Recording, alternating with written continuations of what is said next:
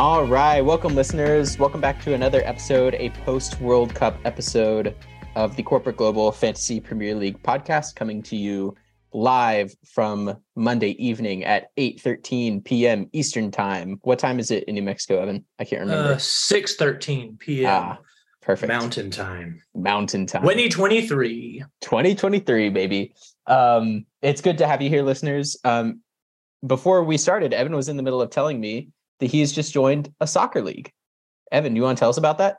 It's true. I've joined a winter league. So our roommate actually joined the team in the fall and got me a spot on the team. So we just played our first game on Sunday, and we lost 2-1, classic Everton style. With within the last 2 or 3 minutes, we let in a goal, and it felt so bad. But I will say, and this was a mistake, but so there's one team in the league that had to drop out of the league completely. And so people from around the league are just hopping in where their games were and playing against the other team they're supposed to play against. And so I was like, you know what, I'll do it. I've been running. I seem to feel okay. I'm going to go play both games, and I'll just, I won't go too crazy because the first game was going to be the one where we're filling in. I see. And then we were going to play our game immediately after that. And it's 7v7. So you've got a goalie with a small goal. There's a box and everything. And then there's 6 outfield players, 2 25-minute halves. I thought, you know what, I'll just make sure I'll keep it easy. I'll come out when I need to come out. I just won't make too many runs. I'll, just kind of keep this first game as a warm up. And I think I did a pretty good job of that. I definitely, in hindsight, could have gone a little bit lighter because I am feeling it today. Whoa. And even during the second game, our actual game, I could tell because I wasn't the only one from our team that did that. So there was about half of our team. We only had one sub for our actual game. Wow. So about half of our team played in that first game as well. And so towards the end, we went up first. It was 0-0 at halftime. I started in the back. We played a 2-3-1 the whole game. I started in the back and played almost, I would say probably 50 to 75% of that first half. And kept it 0-0. And then I actually started on the bench. I was like, I can't go back in. I need to start on the bench the second half. And we ended up scoring while I was on the bench. I was like, great. And then that second half, we were all too tired, and they were able to sneak in a couple in on us. And it's unfortunate, but you know, it is what it is. I don't know. I'm trying to treat this season because it's just a winter league, so I think it's probably going to be shorter than the spring or the fall, but maybe not. They might all be this short. So I'm trying to keep this one as just getting back into it, trying to figure things out, getting my coordination back, my positioning, passing, just kind of basic stuff. And I texted my brother when I was going up there. So shout out to Eli. I was like, hey, I'm about to go play my first game. And he was like, just let me actually read the text.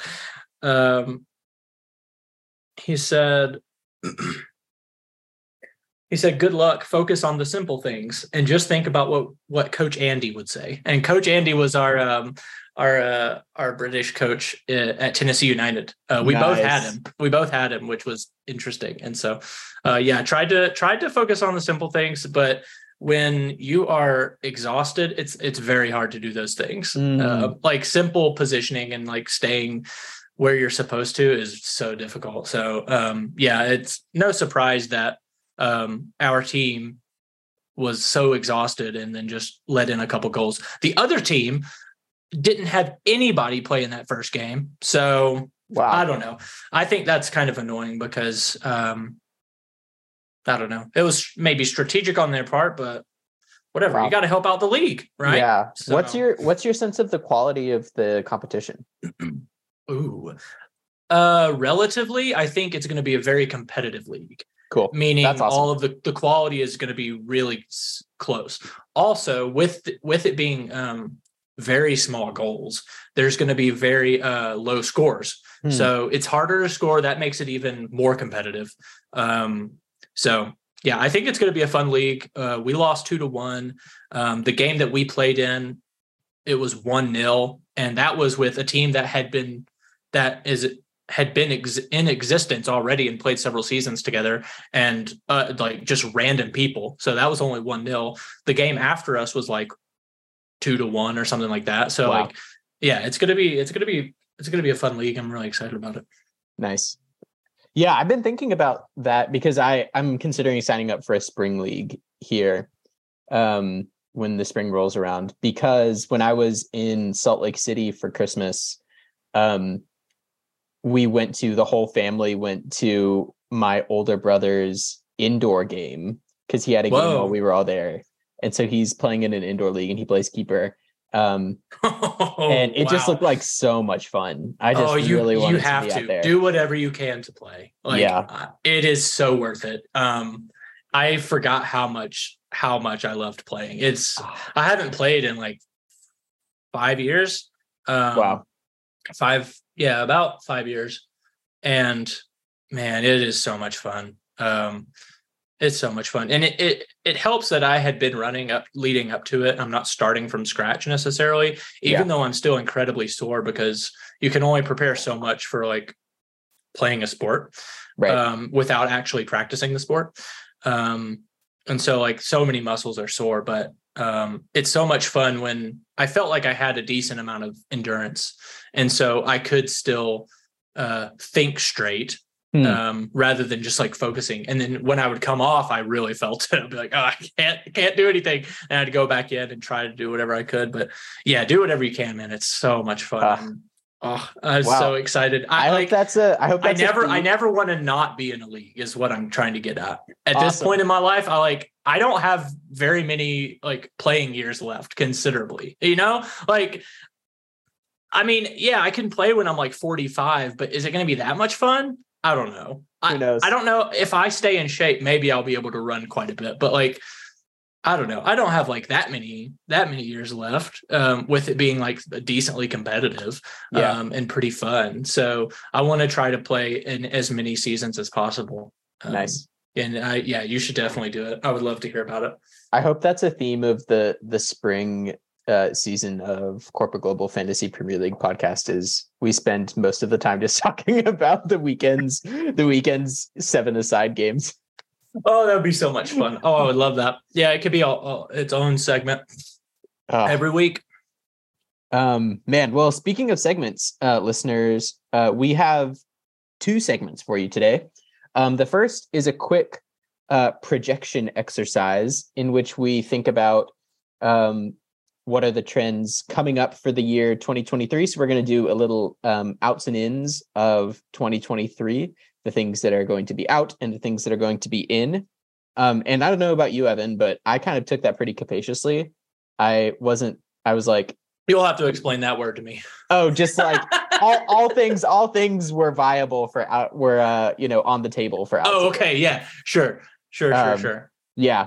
So that'll be pretty interesting to hear, because I haven't heard Evan's and I don't think he's heard mine. I know he hasn't heard mine. So that'll be fun. And then we're going to mention a couple things that have caught our eye over the past, I think, 2, almost 3 game weeks since the World Cup finished.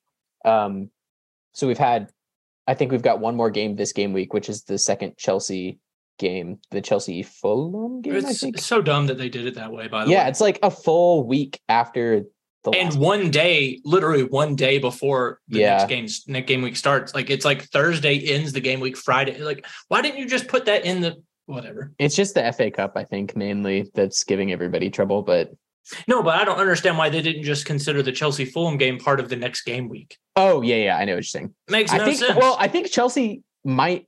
Does Chelsea have another double game week coming up? They've got. Oh, maybe they do. Well, maybe not this week. Not this week, but they have another one coming up, I think. Or maybe they do. Yeah. Let's see. I know City does. Okay, so it doesn't look like Chelsea does, but City And does. Spurs, I Man think. United, Spurs, and Crystal Palace all have double game weeks this week. Man. Yeah, Yeah. I'm glad we're able to sneak this in because it's about to get a little wild. So it will be nice to kind of take a look at the 2 game weeks? Was it or 3? Basically 3. 3. Yeah. Basically 3, because everyone's played 3 games at this point since the World Cup. So it'll be nice to kind of talk about some things that we've noticed from those results, and kind of help guide us into these crazy double game week fixtures. Yeah.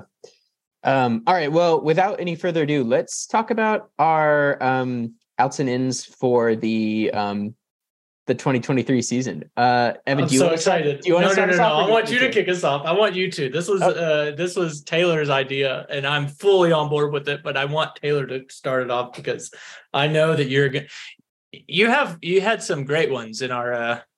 That was so much fun. Other discussion. Yeah, I enjoyed doing that quite a lot.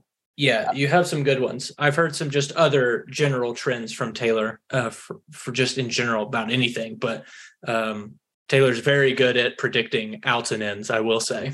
All right, so here's my first one. Out, playing one position. In is positional versatility.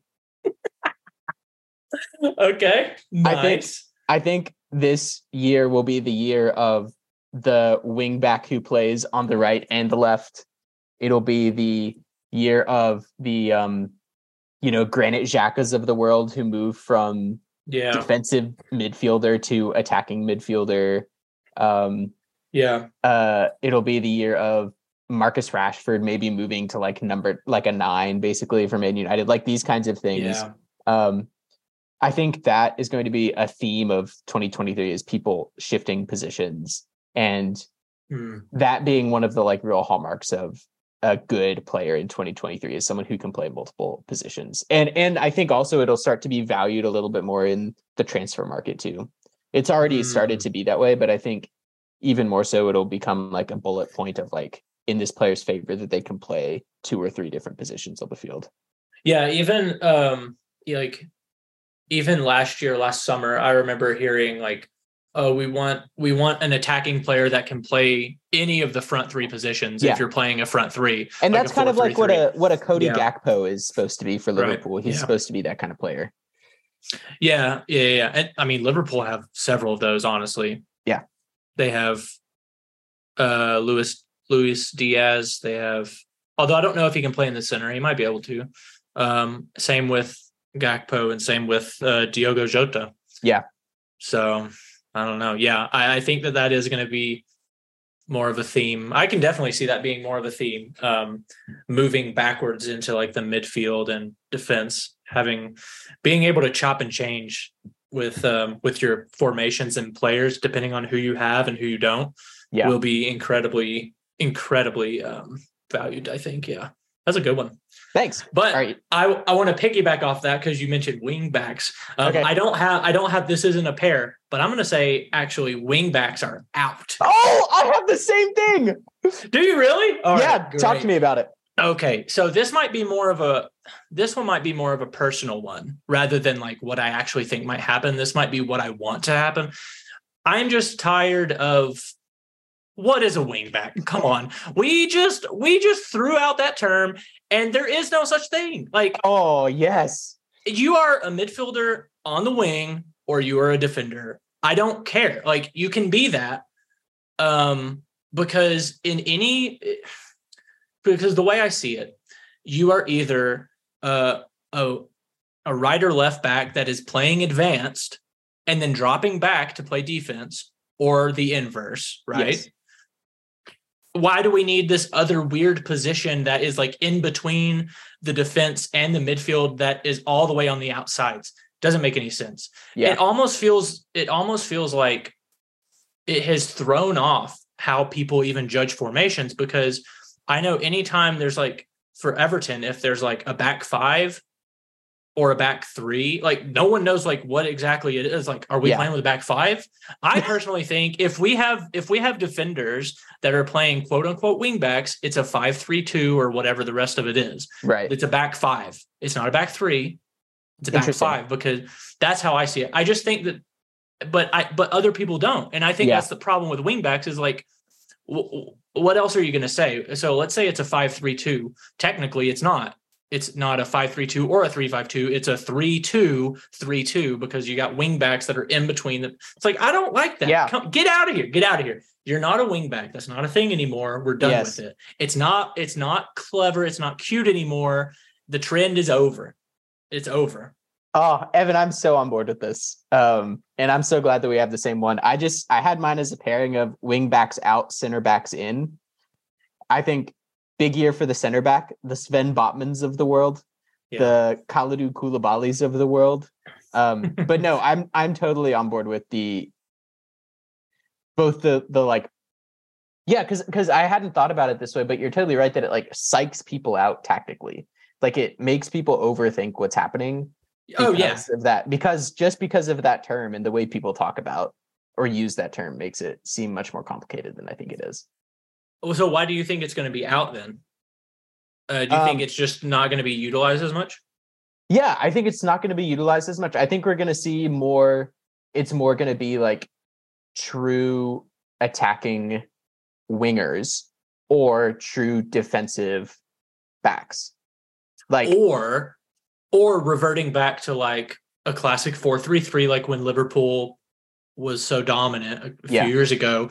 They had a 4-3-3. Everyone knew it was a 4-3-3. And yet they didn't call Alexander-Arnold and Trent and Andrew Robertson wingbacks.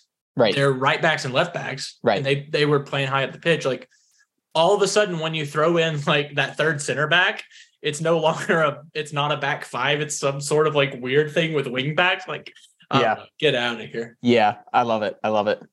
Great one. Okay. So my next one is kind of this is about as big as it gets, as broad as it gets. Okay. Wow. I think out, goals, in, assists. I think also I'm just thinking about goals out as in very literal, like you can't score a goal and it be out. It's in the goal. Like it's a goal that's in the goal. It can't be out. You know what I mean? So you're saying goals will be less favored and assists will be more favored. Yes, I'm saying goal scoring is out. Goal scoring is not cool. Goal scoring is not interesting. Haaland assisting. Haaland came. Exactly. He did it. It's fine. He's he's a data point. It's like, I think Haaland ruined goal scoring or is currently ruining goal scoring. Ooh, and yes. He is. You know what? You're right. And he's making it that such that the interesting thing is not the person who's putting it in the back of the goal. Because most of the time he's like, tapping it in from 6 feet away. And albeit those are pretty interesting. But what's really interesting is seeing the people put him in that position. And even City is the best about this, is like, going and celebrating with the person who assisted rather than the person who scored. And I think that's going to become more of a thing. We're going to start to think more about, in terms of like their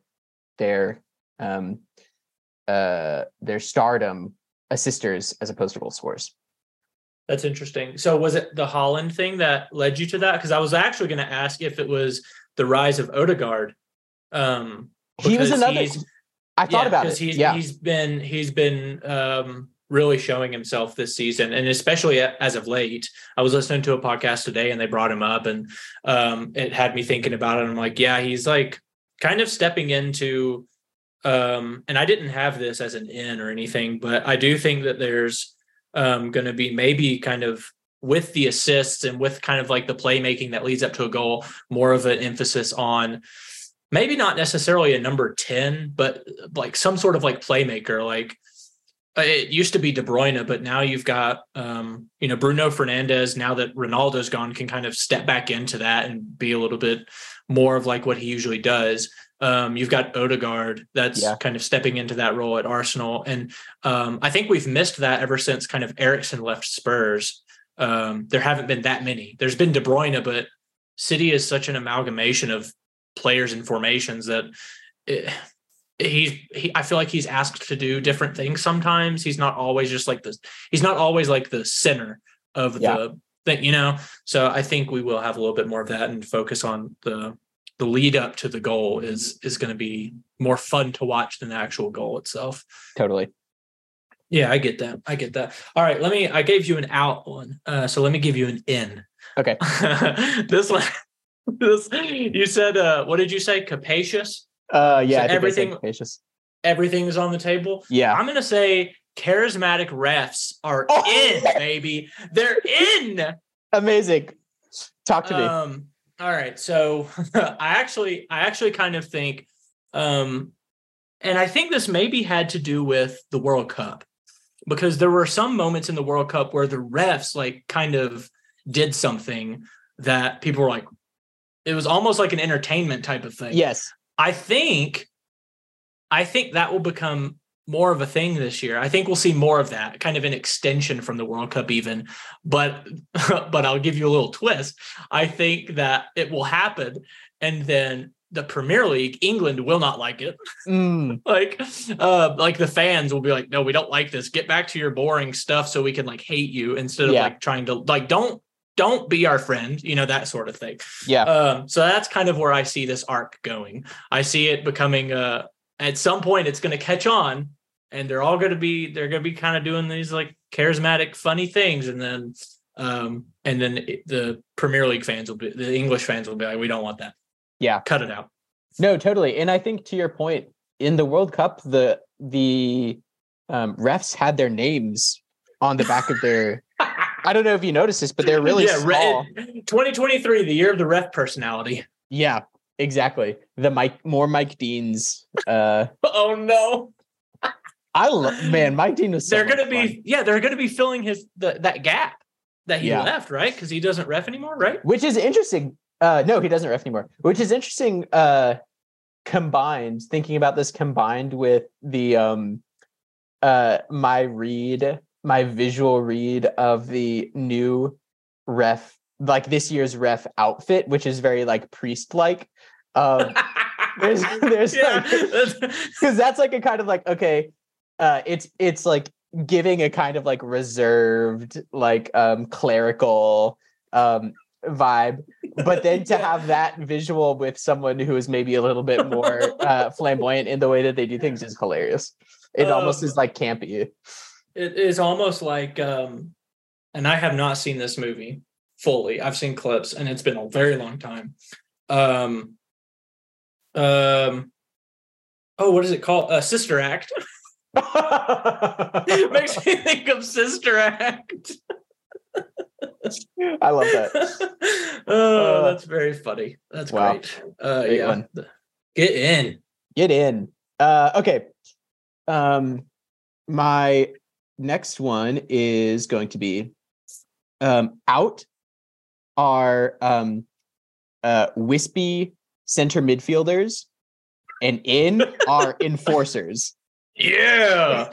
I want to see more crunching tackles in the midfield this year. Ooh. More Pierre-Emile Højbjerg, more Tyler Adams, more beefy boys in the midfield who are just interested in breaking down play. I don't want to see your kind of like, wayfish 15-year-old who's just getting his first start for Chelsea or something like that. No, thank you. Yeah, like I'm thinking of a Spurs midfielder, Oliver Skip, when he came on the scene. That is who you're thinking about. Yes. Now I think he's frail as a puff of wind. I think he's kind of bulked up a little bit, if I'm not mistaken. Last time I saw him. So I think you're right. It is nice to get a little bit physical in the midfield. Yeah. I will shout out to an Everton midfielder, Amadou Onana, who I think is can definitely do that. Can definitely kind of break up play. He loves getting on the floor, loves making tackles. And for some reason, all the commentators want to call him Andre, and I don't know why. I think I've heard it multiple times. Andre Onana. We don't have an Andre in our team anymore. There's no Andre. So I don't know. Yeah. I don't know that. I think kind of on the back of this, maybe this is also a big year for slide tackles too. Ooh, slide tackles. Yeah. Maybe I could slide see this tackles being are a big year for slide tackles. Yeah. I could see that too. I will tell you one thing. He's not a central midfielder, but whenever I see him, his like demeanor and look just screams like, 16-year-old getting his first start who doesn't really know his way around the field is Brian Hill for Spurs. Like, he looks so just like lost on the field visually when he plays. It's so funny. He's got that like big moppy haircut, and I don't know. It's funny. I want less Brian Hill and I want more Højbjerg. More Højbjerg. Yeah, totally. Nice. Or even Joey Lintons. Oh yeah. Love that guy. As of the last year, I love that guy. All right. I'm gonna give you another out. These are very specific. Perfect.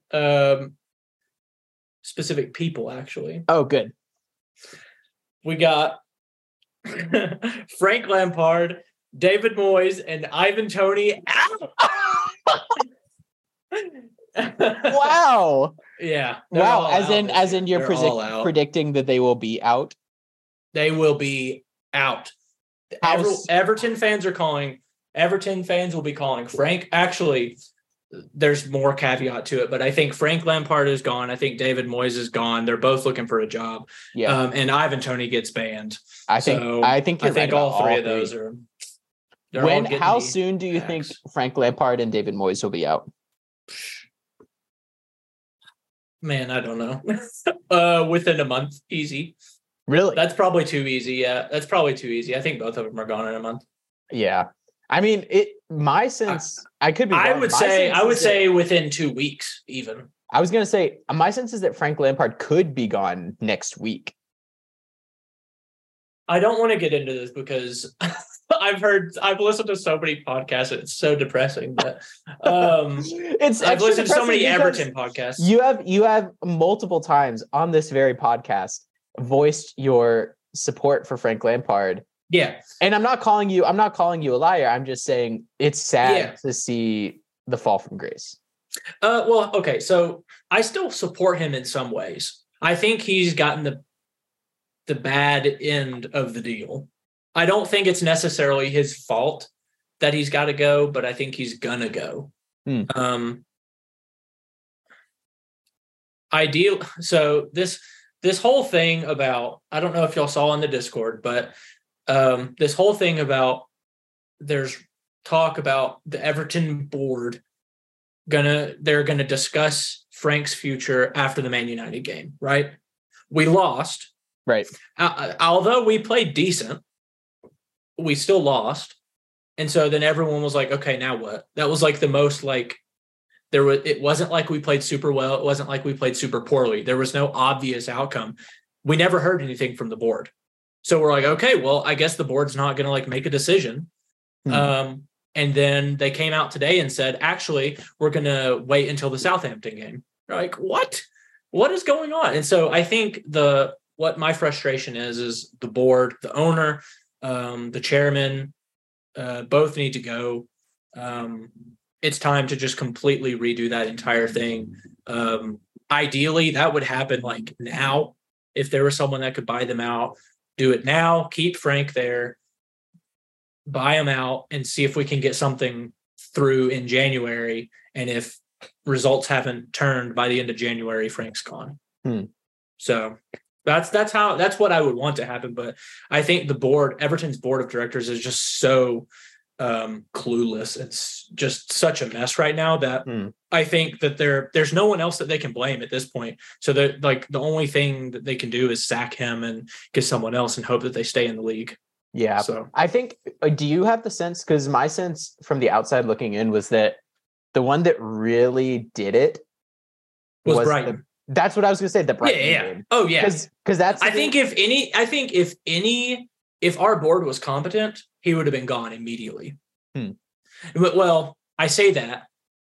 We had the Manchester United game like a few days after that. So I think the decision to sack him would have been right after the Brighton game. They may not have done it until after the Man United game because we have a break until Southampton. But right. Yeah, it was definitely the Brighton game that was like, that one is the one that felt like, oh, you've lost it. You've lost it. Yeah. But I would have to say,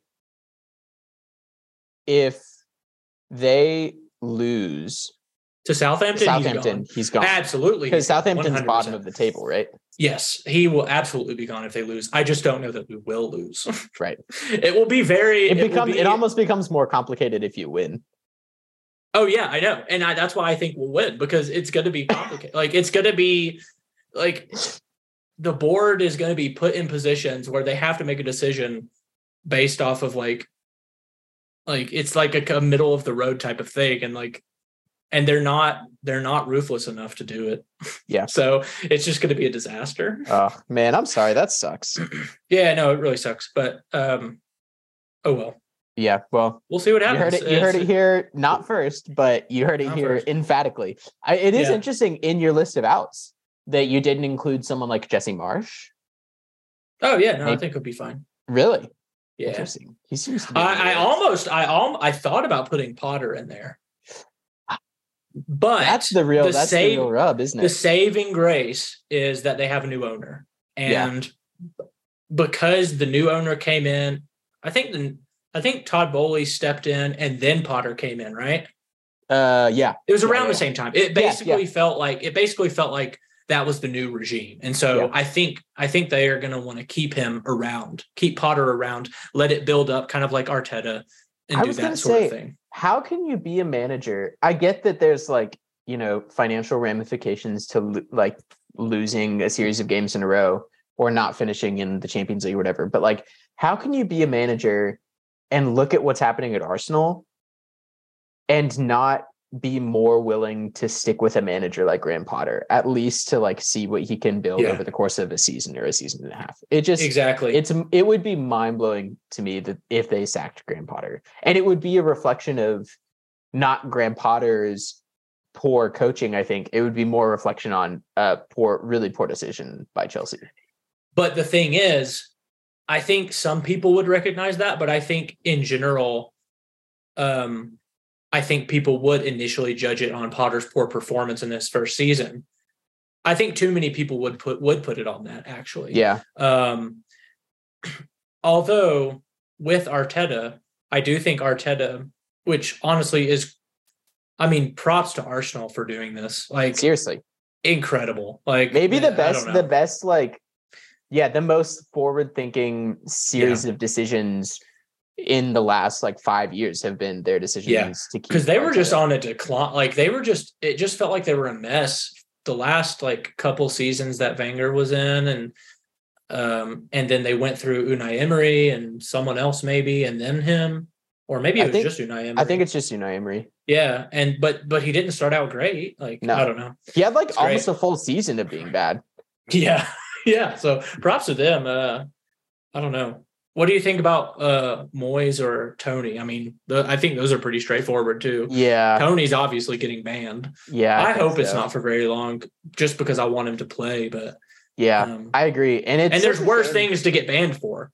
Right. Yeah. There have been people that have not been banned for very long for worse things. And it's going to be a shame if it's just this one thing I don't know. Yeah.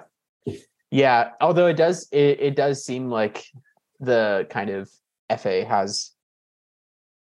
is really trying to clamp down on the kind of insider betting thing. So yeah, I wouldn't be surprised if he becomes a little bit of a poster child for that. And it is a shame because it was at a time when he was being talked about as maybe getting a really big move somewhere. I could easily see him getting a big move this summer if that cloud isn't hanging over him. Right. But or even in January. Yeah, there were talks of him going to Man United or something because they're looking for a number 9 right now. That's true. And I don't think that happens now.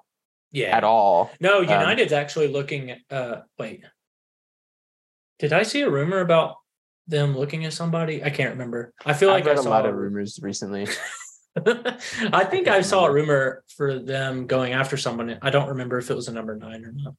It also could have been just a complete like C tier rumor. Who knows? Yeah. I was just reading about who was it? João Felix to someone. Ooh. I think it was Arsenal actually. Which would be interesting because he's kind of a Martin Odegaard type. Interesting. That would be very interesting. I wonder if he would replace like what Xhaka is doing. I think probably, honestly, and maybe you think it would be like Odegaard, Felix, and then Partey behind.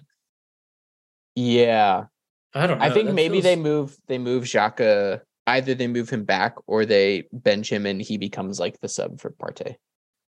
Oh yeah, I don't know.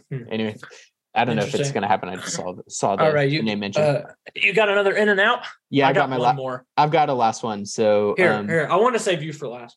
Okay, sure. I think this is maybe I don't know if I'm coining this term right now or not. But I think I may have to explain it. Performance enhancing plants are in, baby. They're in. Performance enhancing plants. You're going to have to explain this to me. All right. Before I do that, I will say it's very fun to say that in a British accent. And I think it's, I looked up British accents. I think it's is it RP? I think it's RP, which is kind of like a very standard. Oh, is that like the BBC not a type? standard British? I don't want to say it's like the BBC type. Yeah. Like performance enhancing plants. Performance enhancing plants. Performance enhancing plants. It's performance enhancing plants, isn't it? It's so much fun to say. I was saying that over and over. I think performance enhancing plants are going to make a big statement in football, in world football this year, because it really only takes like one I think what happens is, I think people are using. It wouldn't surprise me if like functional mushrooms are a big thing right now. Yeah. Microdosing. And not even microdosing. I'm talking about like regular mushrooms for like energy, for there's so many, there's like cordyceps, there's reishi, there's lion's mane, there's turkey tail, there's chaga, there's so many mushrooms that are kind of, it's becoming a thing. So I don't know. I think I see that trend continuing in general, and I think it makes its way into sports. Yeah. And specifically, I think it will. I think that's probably already happening. It wouldn't surprise me. I think that it will become like kind of like a news story. Yeah. That, Jack Grealish is drinking his like reishi tea before the game. Right. Yeah, exactly. And even to go a step further, I don't know if you kept up with the NFL, but Aaron Rodgers came out and said like, hey, I went on an ayahuasca retreat in like South America, and he was like, oh, it was great. It like really helped me a lot. I think that kind of stuff, just kind of like utilizing these things rather than going to like performance enhancing drugs, it'll be performance enhancing plants. Okay.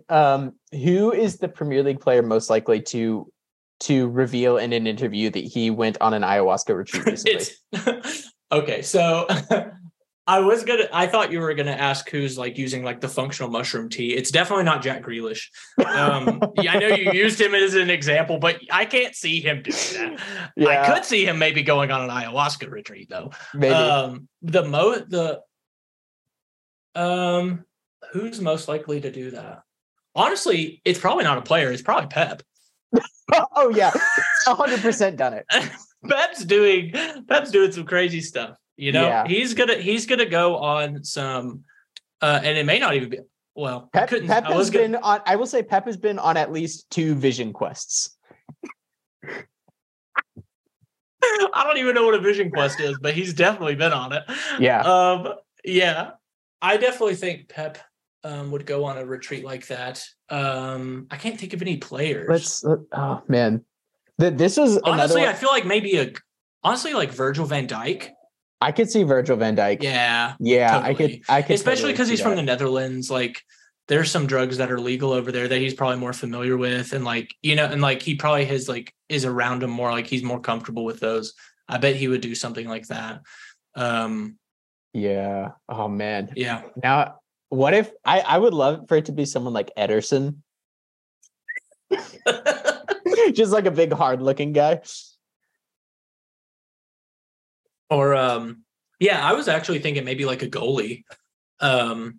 Yeah, maybe to like on a meditation retreat to like calm their mind and keep them like very keep them very in flow state. Surprise twist. It's Kevin De Bruyne. He needs it. He needs it for sure after blowing up against his Belgian teammates. Yeah. Jeez. He could use some meditation in his life and chill out a little bit. No, I love that. I like the or even like, oh, you know what? You know what's another one is same vein but breath work. Like that type of thing. Yoga, a lot of breath even work talk. A lot of breath work talk. That sort of genre is going to come out, I think. Just like I think that's so good. Yeah, not just like kind of mushrooms of different sorts, but like just kind of holistic medicinal practices. Yeah. That's a good way to put it. Holistic medicinal practices. Yeah. I love that. Absolutely. I really hope that's the case. Oh man. I think it's only a matter of time. It's just whether or not it'll be this year. I don't know. Yeah, because it's like the perfect concoction, right? It's like people who are trying to get any kind of advantage they can. They have the money to pay for anything they want or need. And they have a lot of time to research. Now, I will say, I did think about this and I was like, what are the chances that it doesn't happen? And I think that there is one. I do think it may be. I think the older players tend to gravitate to this more because they're relying less on their youth and their vitality. And like they're trying to maybe extend their career a little bit and try to use whatever they can to maybe enjoy the rest of their playing days and try to get as much out of it as they can. Whereas the younger ones are a little bit more immature. They're still like drinking, they're partying hard. They don't really care about that stuff. Yeah. Whereas the older ones are going to be a little bit more mature. They're going to take care of their bodies. They're going to be wanting to figure out ways to use like these natural remedies to maybe perform a little bit better on the field or make their life a little bit better even. I don't know. What you were saying, I totally agree with. And it made me think that 100% the number one player who will be first to come out and say this is Luka Modric. Yeah, totally. Because he's still going strong, he's like, at the end of his career, they're going to be like, how are you doing? He's like 39 years old, 40 years old. You're still going strong. You're competing with like Ballon d'Or winners. And like, how are you doing this? Oh, I've just been drinking this mushroom tea. I've been foraging my own mushrooms and eating them for like 20 years. And I love that. Wow. That's such a good one. Okay, my last one. I actually now have two because your discussion made me think of them. Another one. The first one, I think this is probably pretty obvious, but out penalty takers and in are penalty stoppers. Yeah. I think it's all about the keepers this year. I think that you don't get any kudos for a good penalty taken. No. It's just, you're expected to do it. There's no upside. And it will be a big year for keepers stopping penalties. Love that. That's obviously influenced quite a lot by the World Cup, but it just feels right. But that does remind me, I think Tifo came out with a video last year about how penalties are overpowered in a sense. And that it's like too easy for penalty takers to score. And so that kind of like lines up right with what you're saying. And like, we need to like realize that. And when someone saves a penalty, like that's a big deal. Yeah. Yeah. So that's it. And then my last prediction, this is not an in or an out. This is just a prediction. Ooh. And it's more of a serious prediction, but I think it will happen. I think we will have a very high profile soccer player come out as queer. Oh, I don't know who it is. But I think that'll happen. Yeah. I mean, it will happen eventually. Yeah. I think it'll happen this year. You think it'll happen this year? Yeah. Yeah. And I think it'll be someone big time. Yeah. I think, because we've had at least one. There's been at least one in the English. Right. But that's like League the FA, 2 or something. But it was like, someone in like League 2. I think you're right. It will be. I think this year might be the year that it happens. Yeah. I mean, every year the chances are more and more likely, I think, right? Yeah. Yeah, I think that's a very big prediction. We'll see if that is one where we can actually, as we opposed to all of the ins and outs, we'll actually know. We can maybe verify your mushroom tea one a little bit. The holistic mushroom one. If someone writes a story about people it start in the talking about, I just think that it would be like something in the Guardian or something. Yeah. Going back to that, my brother got me Mudwater for Christmas. Mudwater. It's a functional mushroom tea. It's like ground up. Yeah. So I'm actually doing that right now. It's kind of like mushroomy. I've been drinking it. I've been mixing it with another drink. Okay. You still get that flavor, but I've only been drinking it for a couple weeks. So I'm going to be the one that outs it when I'm playing in my soccer league, and everyone's like, "How are you so good?" Wow. Which no one's going to say that, but they're going to be like, "How are you running for days or whatever?" And I'm like, "Well, Mudwater." How do you feel being on Mudwater? I feel pretty much normal. Really? I think from what I understand, it usually takes like 2 to 3 weeks for those types of supplements to really, you start to feel the effects of them. So I think my goal is to kind of wean off of caffeine as much as possible. Nice. So I think this week, it's been 2 weeks since I started drinking it. So I'm I think maybe tomorrow even try to have just that in the morning and see how it feels. Whoa. So wait, what is your current caffeine intake? So since Christmas, basically, ever since I got the Mudwater, I've been doing 1 cup of black tea in the morning, and then that's it. Now, occasionally when I feel pretty like sleepy, or if I didn't get good sleep the next day, like I'll drink like something in the afternoon, or like another cup of coffee, another cup of tea. I don't drink coffee. So yeah, I usually drink like another cup of black tea, or maybe matcha, or a green tea, or something else that has a little bit of caffeine. But I'm going to try to wean off of it and see if I can do just the Mudwater actually. Wow. And see if that works. Yeah, we'll see. I would love to know how this goes for you. Yeah, I'm gonna see if it works. Yeah, I've been kind of toying around with it. I'm going to try to not be so like black or white about it. I'm not going to be like, if it doesn't work, I'm just going to write it off completely. Yeah. Because I think I'm going to need caffeine some days. I think it's just going to happen. Yeah. But if I could limit it to some degree and not have to rely on it and see how I feel, if I can cut caffeine out, maybe for the next couple of weeks, if I could maybe try to do no caffeine and only the Mudwater. And see if that way I can gauge whether or not it's going to be something that I can rely on pretty heavily for that, or if it's something that, at the end of the month, I'll be able to tell if I'm going to need to drink caffeine every day, or if that will be enough. So nice. Yeah. So a little personal, a little health regimen talk. Well, yeah, but a little personal stakes in that one. Oh, the holistic medicinal one, I need this. I need this to come true.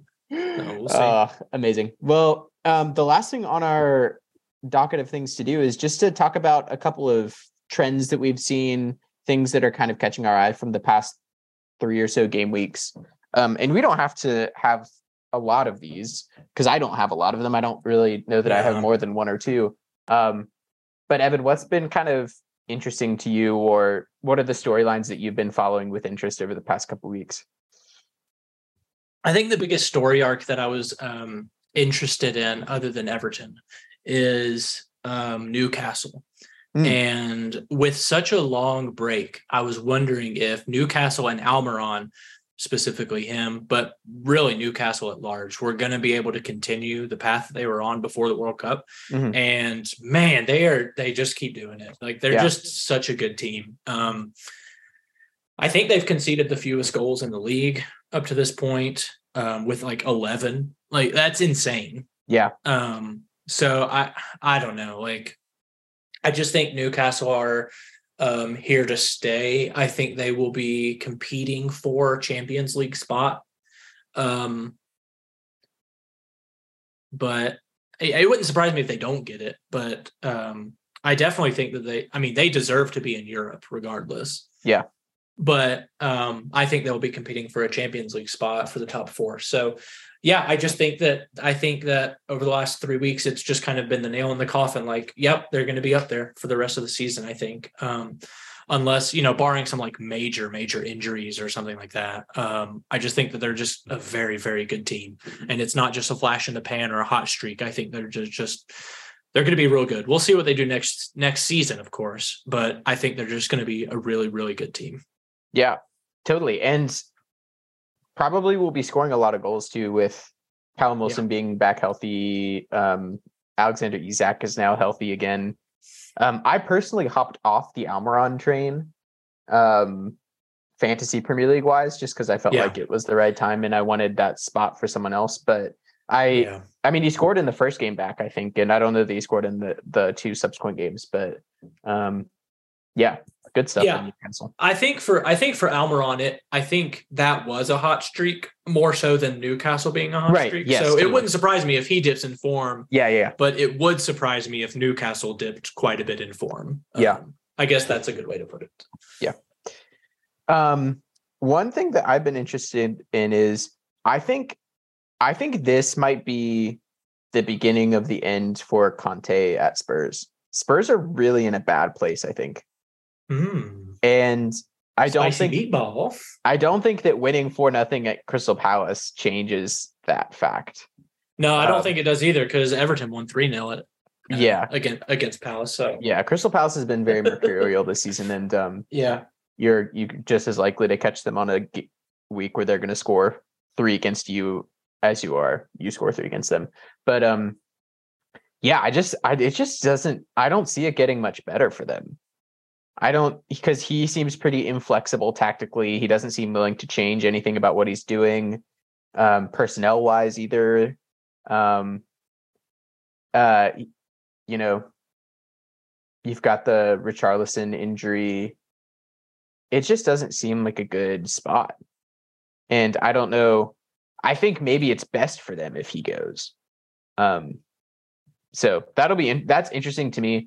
And it's been interesting to me for a couple weeks now, just how how they like navigate this like pretty bad patch of the season. I mean, that being said, they're still in 5th, so it's not like dire, but it is notable, I think, when other teams around them are on the up and up, like United and people like that in Newcastle. Yeah, I can see that. I'm wondering, and I've not watched much Spurs this season. Part of me wants to give him a little bit of grace with the injuries to Richarlison, and Kulusevski hasn't played a ton this season. Mm-hmm. He's very, very good. Like, talk about going back to one of your ends, like assists and playmakers and kind of the build-up. Like, he was very instrumental in getting Kane and Son to really do their thing. Yeah. So I think him being hurt really hurts him a lot. But going back to another the wingback thing, it doesn't look like he always will play with wingbacks. And if our trend is correct and wingbacks are out, then Conte's probably following suit, huh? Yeah. Their defensive is weird, man. It is so weird. How have they had such a weird defense for years? I don't know. I don't know. Most other teams, especially the big teams, I can kind of like think of here's like their defensive identity, or like here are some of the key linchpins of the defense, even if it's just one player. Just not the case for. Yeah, I don't know. Yeah, they've had such a weird time with defenders, and it seems like no matter, like, every transfer window goes by and they don't solve the problem. Yeah. And I know I'm pretty down. I'm not a big Christian Romero fan. And I know that other Spurs fans are a little bit more up on him. So maybe he's one that you could point to and be like, okay, there's that player is kind of a pillar of our defense. but I don't know that that's enough. And I don't think that he is of a quality that you can build a defense around him. Maybe that's unfair, but No, I don't think he's not a Virgil van Dijk is what I'm trying to say. Yeah, no, I don't think that's unfair at all. And they don't really you know what, actually, I think there was a time where they were decent, and it was when who were the two center backs that were there? It was Vertonghen and Alderweireld. Oh yeah. Toby. Those two center backs, Toby and Jan. Toby and Jan, they were good. I feel like they were like decent. Like, that they were the linchpins for a while, even if they weren't like top quality, like Virgil van Dijk maybe. I will say that, that whenever I thought of Spurs, I thought of them. Yeah. But now you don't really have those at all. Like, I don't know. You don't really have anybody that is like, they're a starter and would start in most teams type of players. It's pretty. Yeah, we might be seeing the downfall of Spurs this season. Might fizzle out. It wouldn't surprise me if it fizzled out and they got rid of him in the summer, though. Yeah, that's probably the most likely outcome. But I don't think they're making the Champions League this year. It doesn't seem. Yeah, I don't think so either. Another team I wanted to bring up was Bournemouth. I think they are in the process of, and kind of already have reverted back to their mean. I think they have been falling quite a bit. They haven't won a game since. I think they've lost every game since they've been back. They've been shut out in their last 3 games. Yeah. They haven't scored a goal. Exactly. I think that they will probably be in. I think at this point, I don't see them not getting relegated. I think they'd probably get relegated too. For a while there, they were doing pretty decently because Solanke was hurt, but then he came back, and then they kind of like put things together. But I don't think that they have quite enough. So I think they will continue to fall quite a bit, and then will probably have to fight against relegation towards the end of the season. And it wouldn't surprise me if they go down because they have a very bad goal differential, and they've always had a bad goal differential. They just were able to win a couple games to kind of boost them up the table. And so I think their position in the table was very deceptive. And I think people are going to now start seeing, this is not a very good team at all. Yeah, I agree. Let's see. There's one more that I wanted to talk about. I can't remember what it is. Oh, I just wanted to point out, because no one seems to be talking about it, the fact that Leicester are not good. And especially remember they started very bad. Yeah, remember? And then James Maddison got healthy and they got good again, and now James Maddison is injured again and they're bad again. And I don't know. I know they're like 15th right now, 13th. So maybe they're safe. But even so, they have 17 points and Everton has 15 and they're in the relegation places. So 13 is not any kind of guarantee of being safe. 17. And 13th in the table is not. They're 13th in the table. They have 17 points. I see. There's only 3 points out of the relegation places. And so that is troubling. I don't think they'll be relegated, but it is that's just a weird club. It's such a strange club because I hope they regain some kind of like core to them, because it doesn't seem like they've got that. It, like, you could point to a couple players like Harvey Barnes is really fun to play. Yuri Tielemans to watch play. Yuri Tielemans is really good and will probably get a move at some point soon. And so I think they have all the pieces, and I just want to see some of those pieces fall into place because I like watching their individual players. Yeah, they do have some individual players. I think it's no surprise that I guess we didn't really mention this, but this could be another out, is Jamie Vardy. I think this is finally the season. We've been waiting for this to happen. It's like every season we're like, this is the end for Jamie Vardy. He's too old now. He can't do it. And somehow he performs, but I think this season is finally it for him. And I think that they've kind of failed to capitalize off of the successes that they had previous seasons.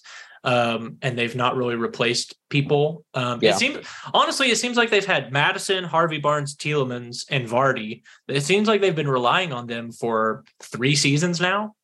Like, why haven't you like kind of mixed things up, brought someone else in? Like, I don't know. I think they're maybe, if I were to compare them to someone like Brighton or those types of teams, they seem a little bit more like sentimental in their attachment to players. And like, I think a smarter club or a more analytically savvy club probably would have sold Yuri Tielemans already and would have sold James Maddison already and reinvested that money in some younger talent. And may even have sold Jamie. No, not really. I don't know. You couldn't have expected someone to have sold Jamie Vardy, but yeah, it's just very interesting. Although big shout out to Evan Hare, who got a Leicester 3rd jersey with Jamie Vardy number 9 on it for Christmas. Whoa, that is wow. That's very nice. It looks that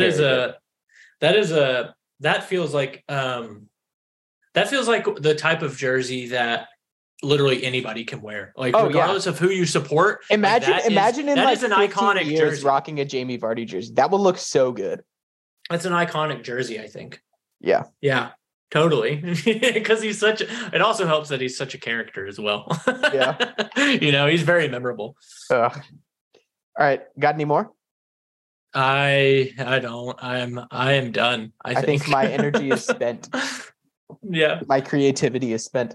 Well, I guess we'll stop it there, listeners. It was so good to kind of get to talk after quite a while. It's our first pod of the new year, first pod post World Cup. And even though the games are coming thick and fast, let's all try to hang on, stay along for the ride, and keep those FPL teams updated. I'm looking at you, Wyatt Keener. Oh, wow. We're calling people out at the end of the podcast to see if they're still listening, huh? No call out, just a gentle nudge in the right direction. Yeah, because we want you to do well. We want but you to not do well. And not as well as us. Exactly. we want us to win, but we want it to be interesting. Like a cat that's like a cat that has caught a mouse but is still barely alive, and we're like nudging it to like do something so I can catch you again. Exactly. That's what we want from you, Wyatt. So give us that, please. No. Anyway, Evan, do you have anything else to say to our listeners? I don't. Just know that we will be here for you. We will be here for you. I think that's the best thing we can end on. All right. See you all later. Bye.